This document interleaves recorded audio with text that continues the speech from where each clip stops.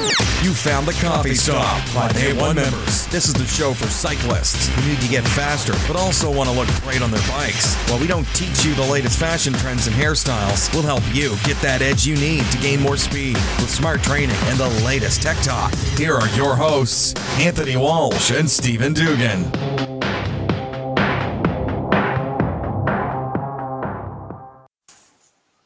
So welcome to another edition of the Coffee Shop podcast, and this day I'm really privileged and pleased because we've got a phenomenal guest on. Craig, you've had just such amazing success over the last year in time trialing, and I was inspired to reach out to you when I saw some of your posts on the time trial forum. So just really amazing results. You've managed to kind of just up your game to such a phenomenal level. Yeah, I mean, it was that was it. I thought I'd go hard or go home for a year, really, and throw everything at it, the kitchen sink, the lot, see what I could achieve and train hard. I mean, you're already a good cyclist. Let's be. I mean, so for the benefit of the the listeners, just before the season, give us your top 25-mile and 10-mile TT times, so we can get a sense of where you started from. I mean, I came into time trial, I suppose, in about 2009, 2008. So I got quite into it, and in 2011, I think was my best season, and I PB'd then 21:33 for 10, 57:20 something for 25, and I'd broken 2 hours. I think 1:58 along 1:58 for 50 miles. And that was all in 2011. And then I got a new job in January 2013. I got a job as a deputy head, so my work-life balance went a bit sour, to be honest. So although a couple of years ago I was dipping into the 21s, and I was still kind of dipping in 57s, 58s. I wasn't really improving. I just didn't have the time to put in.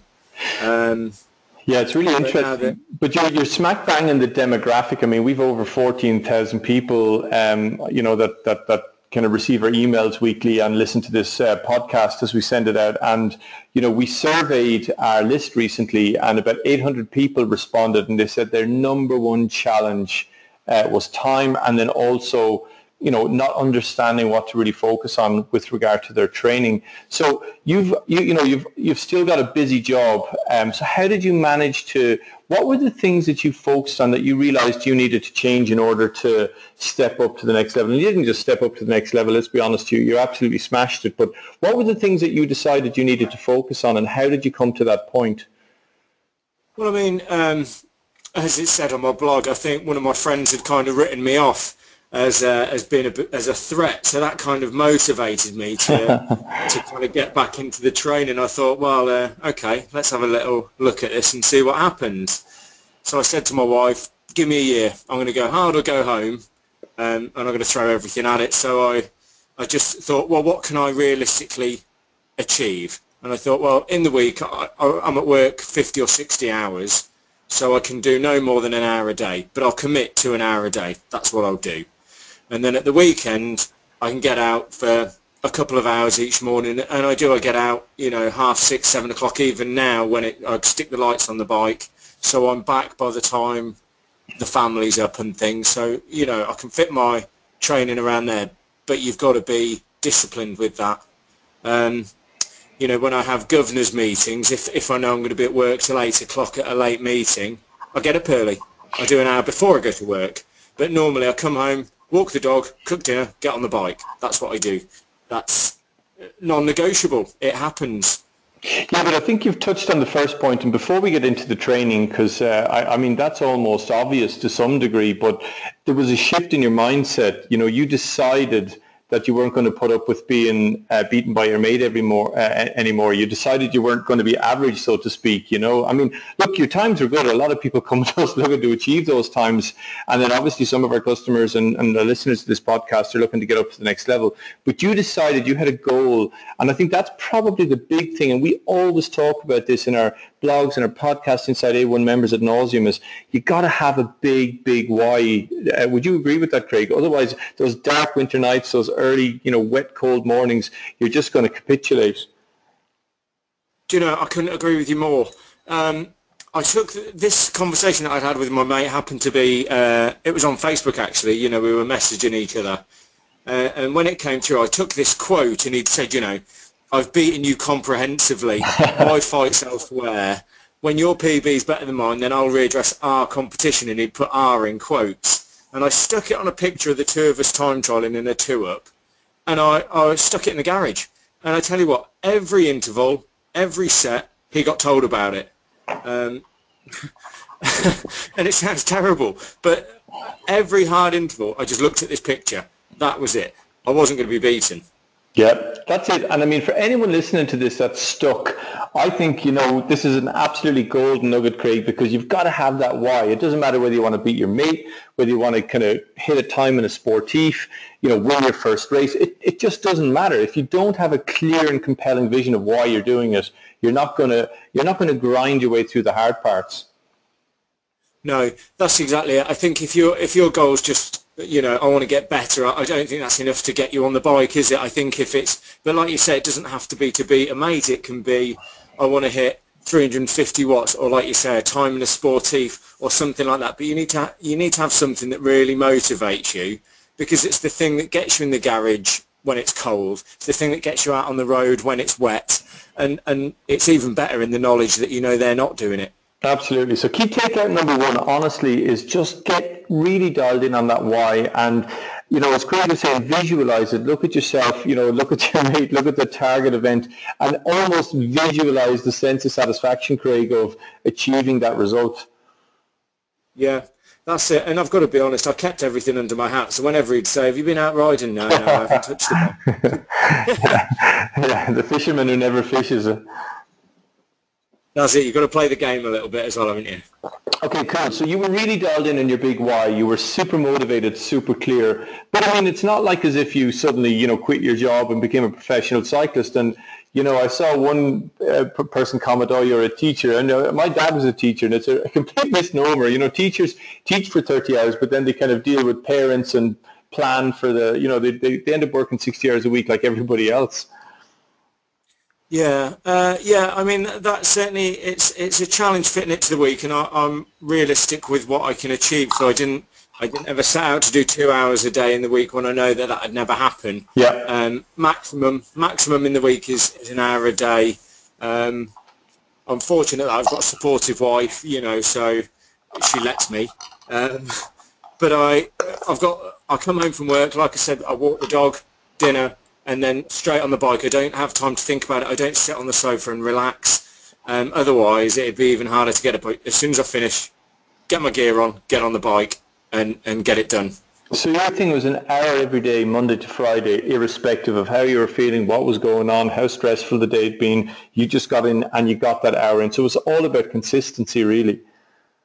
Definitely. And fortunately, yeah, I mean, consistency really is the key. I've had some, dark days in there where you haven't wanted to be on the bike. And I think I had a bit of an epiphany once, and I sat, gone through the warm-up thinking, oh, my legs are heavy, I don't want to do this. Got into the first set thinking, oh, I really don't want to do this.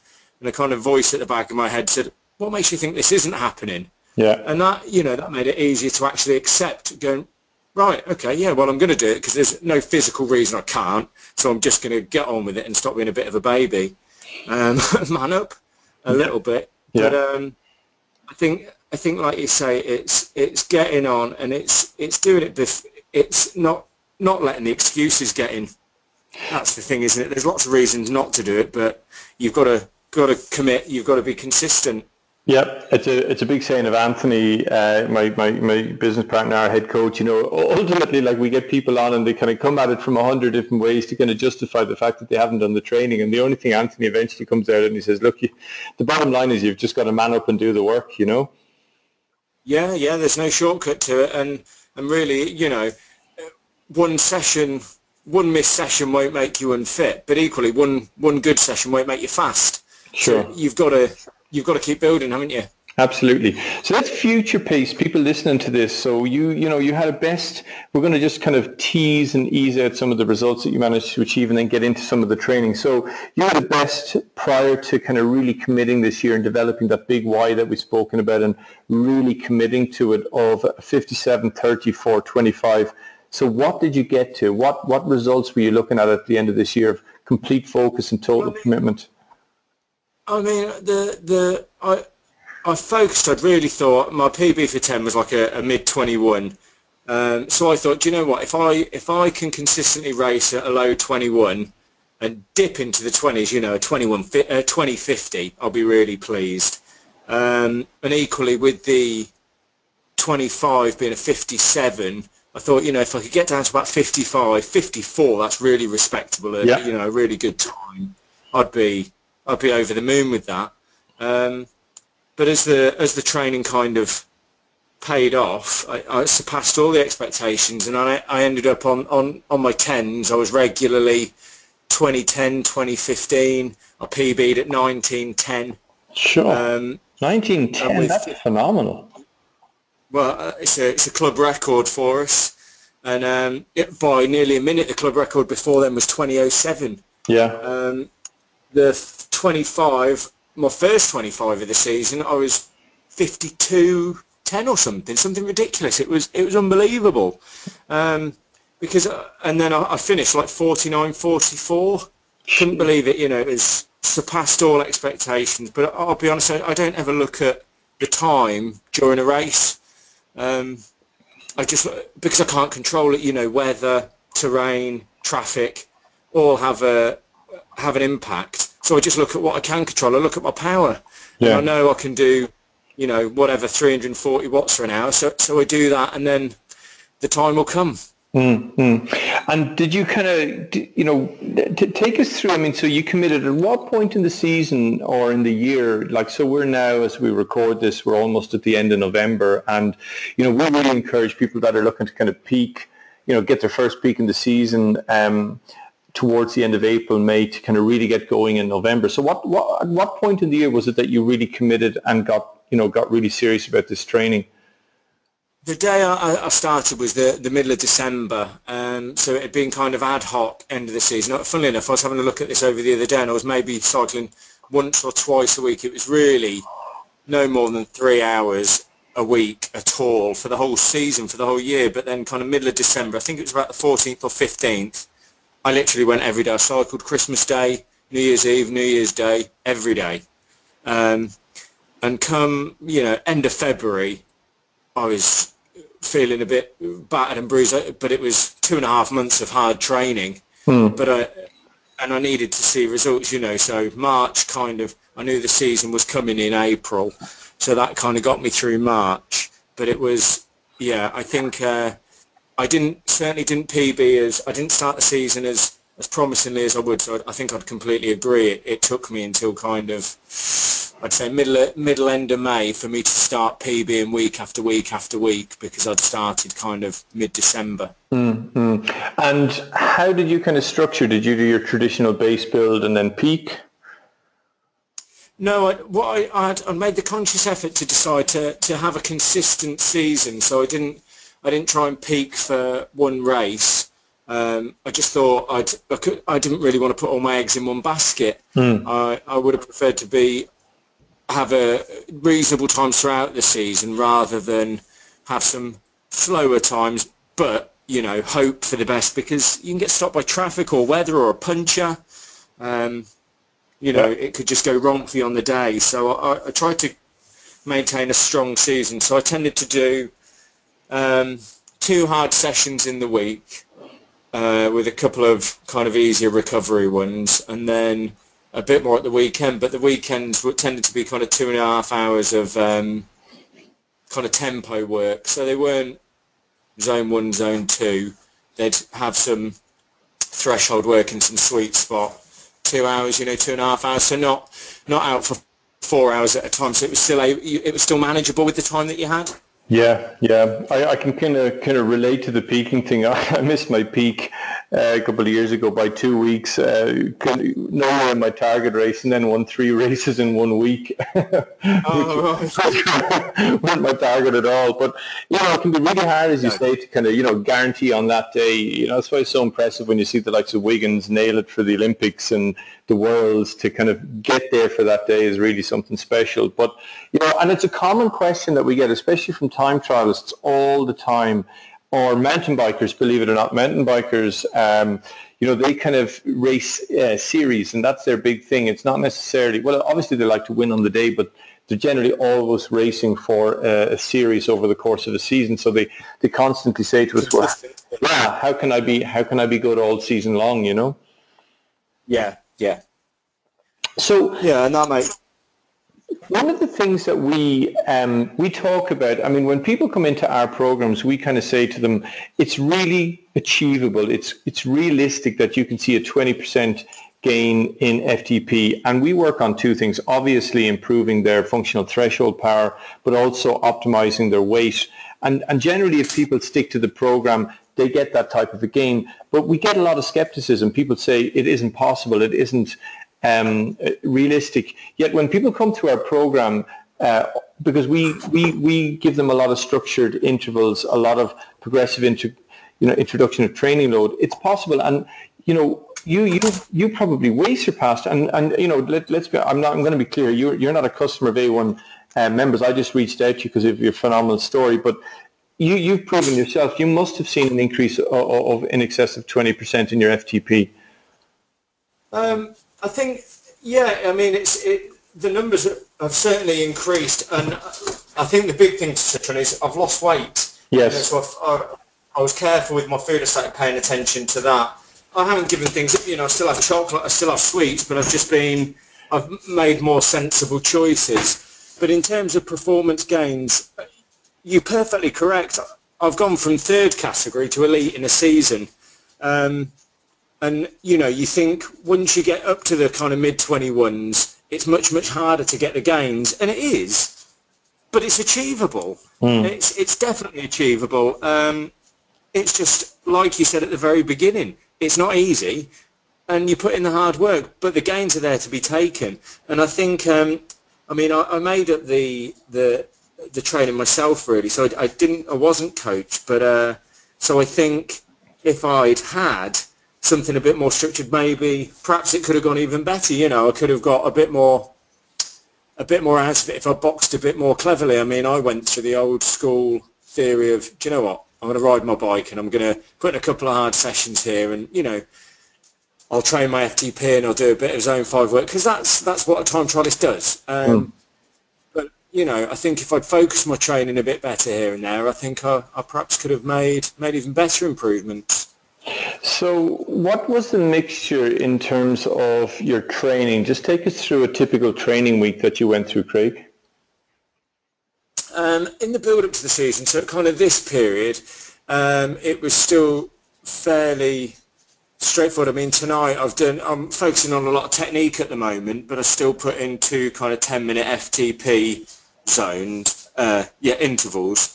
But I'm focusing on kind of pedaling technique. So tomorrow will be fairly steady. Friday, I'll put in a few just 3-minute kind of TT efforts.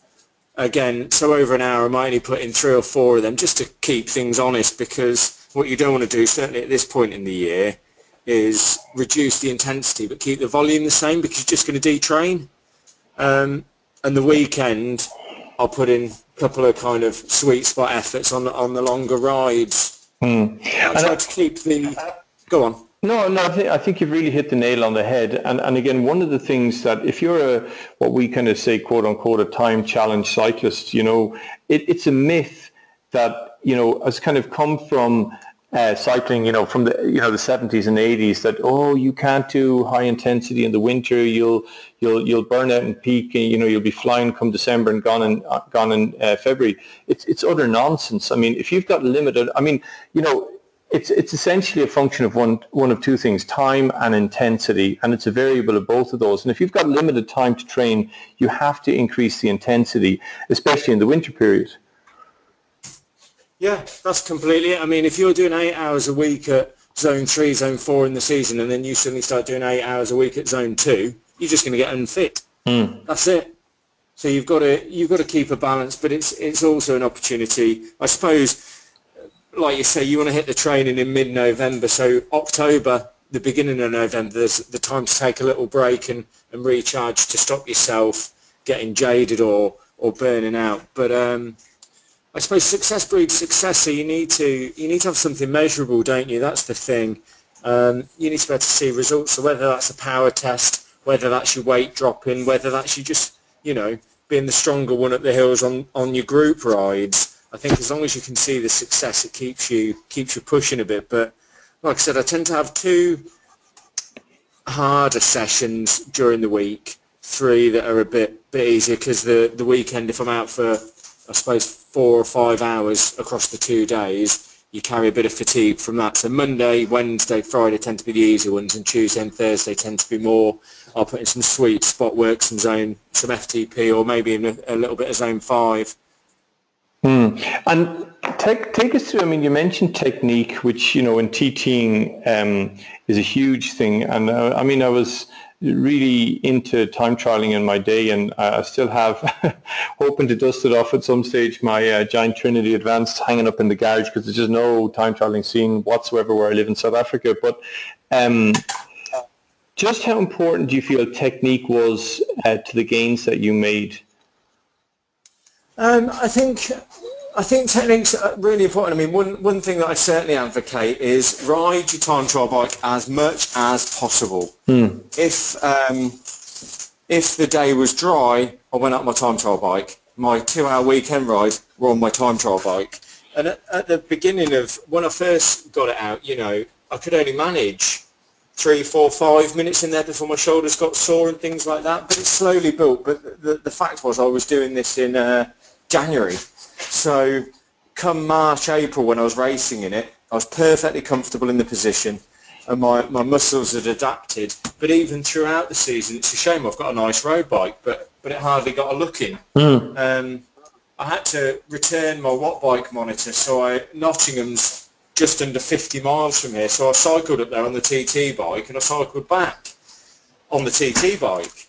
Wow. But I couldn't stress enough that time on the time trial bike to get used to putting out power in that position is essential.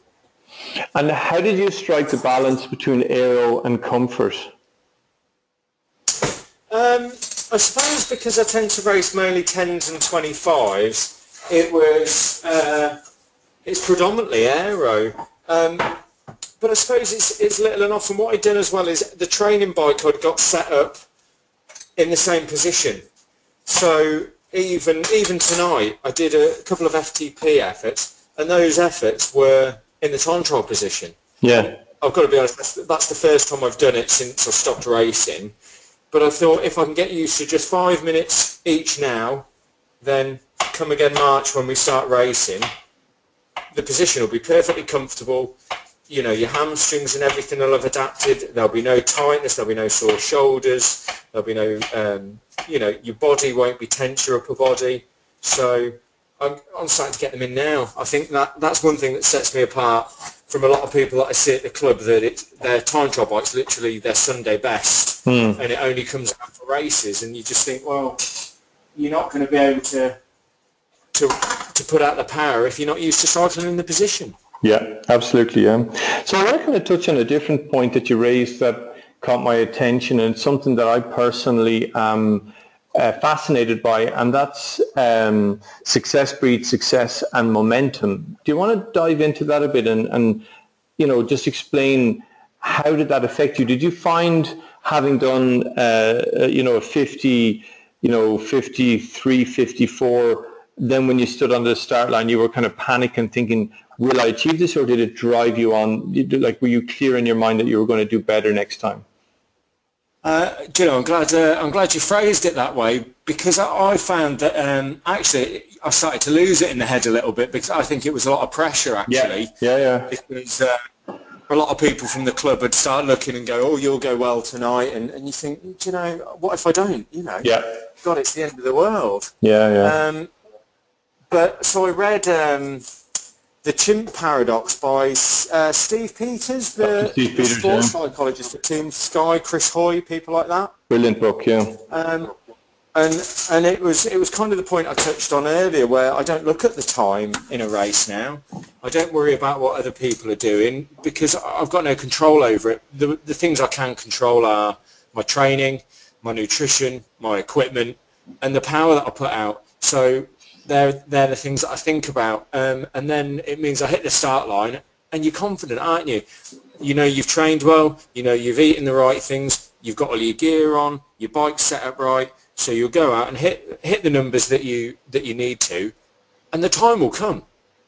Yeah, and for anyone interested in kind of really diving into that, the Chimp Paradox by Dr. Steve Peters, as Craig just mentioned, is absolutely awesome for controlling that inner voice, which really is prevalent in time trial, that why am I doing this kind of white noise. And the other one is Executive Toughness by Jason Selk is another brilliant one. And Jason Selk has worked with all of the top US PGA golfers, because as you know, golfing is all in the head, and as you stand over that ball, if you're thinking as you stand over that ball, I need to put this, within 6 feet from the flag, you're finished. What you need to think about is your routine, your approach, your setup, how you address the ball. You've got to be in that zone. If you're, as you say, thinking, oh, I got to do a 52 tonight or I'm going to look like an idiot, you're going to look like an idiot an hour later. Yeah, and you're going to be worried and panicked for the whole race. Your confidence is going to be low, and you're going to, every time a car comes close, you're going to start losing it in your head. And it's out of your control. So, yeah, that's where it was really, really useful, where you just thought, do you know what? I'm going to go out and I'm going to do my numbers. I've prepared well. It'll be the best I can do. And whatever the time is, it will be the best that I can do. And then you hit the start line, you're confident, and it's all good. Yeah. So there's some real nuggets, coming out here. I mean, one is about mindset, having that really big why and using that, as Craig has outlined, to really drive and motivate you. And it does not matter what it is, even if you make it up.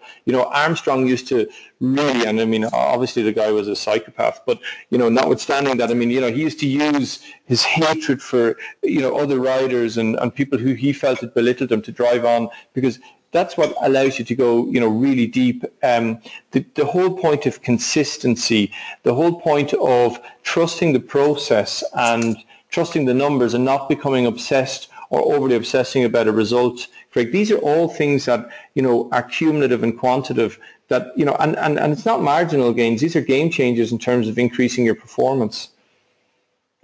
Oh, I completely agree. They really are. I mean, we had one lad at the club that wasn't going as well as he should, and I'll tell you what, week in, week out, he was fiddling with his position, nothing ever had time to settle, and in the end, I think he only raced half a dozen times or so. Yeah. But it's not that he didn't have the capability, but he'd lost it in his head. Yeah. And that was exactly it. He just didn't, the slow times were too much for him to bear, whereas if he just said, right, okay, this is the training I've done, let's focus in on that, then the outcomes would have been much, much better. So your big takeouts that you're carrying into next year, what are the top 3 or 4 things that you're kind of focusing on for next year? Because obviously it's the scale of diminishing returns. You're not going to go from a 1910 to a 17. Maybe you will. If you do, you'll be probably riding for Team Sky at the end of the year. But what are the things that you see as the next level or the next step up in your performance? And what are you doing to motivate yourself? What kind of training are you focused on? How do you get to the next level, Craig? Much like last year, I'm not so sure what I can achieve because I was so blown away with what happened last year. But what I have learned is, I suppose, I'm focusing on technique. So getting really comfortable in that time trial position. So like I said, I started tonight, which ties in with what you said, get the training going in mid-November. So I started tonight putting those intervals in the position, and there'll only be the odd one. I won't sit on the bike for an hour in the time trial position, but it'll just be 5 minutes here and there, just so I still get used to it. It's keeping consistent. That's another thing that I learned last year. Consistency is really the key. Plan your sessions, get your sessions planned, and follow through. if that means you need to get up and do it before work to fit it in, get up before work and fit it in. If it means it'll be a late night, fine. But these can be planned for and accommodated for, So, and other than that, I suppose, like you say, it's marginal gains. It's, I think it took me the season really to get my racecraft sorted out, just to get used to how to pace it well and things like that. So I'm looking forward to actually hitting the season with a bit more fitness than I finished the last one and seeing where it goes. Yeah. But I mean, again, this is a really, important takeout, because one of the things that we're at pains to point out with A1 members and A1 coaching is that if you want to ride well in a specific event, whether it's a sportif, a race, a crit, time trial, you've got to train specific for that event. I mean, it's like the Roy Keane quote, if you fail to prepare, prepare to fail. You cannot rock up, and say this time trial is my target event and you haven't trained on your time trial bike. So you're going to feel uncomfortable in the position. If you feel uncomfortable in the position, you're not going to, you're not going to produce your best. If you haven't really focused on things like your functional threshold and VO2 max efforts, you're going to really struggle to get the last 100% out of yourself. And it doesn't matter whether it's a time trial, a road race, you've got to be super focused on what do I want to achieve and how does my training relate to that, Craig? Yeah, you're perfectly right. I mean, I rarely do the kind of the really, really, really top end power because, of course, I don't ever sprint. And like we talked about before this interview, my top end is very, very poor, but it's not what I train for. So like you say, as a time trialist, a lot of my training, sweet spot, zone 4, zone 5, because that mimics what I do in a race. And equally, it's where I make the gains in the areas that I want to. If you ever look on Training Peaks at my kind of performance chart, the 5 minutes isn't too bad. The 20 minutes is good. The 60 minutes is really good. But then when you look at my 1 second, 5 second, things like that, it says like untrained cyclist, whereas the 20 minute and the 60 minute are well up there, Cat 1, domestic elite, Yeah.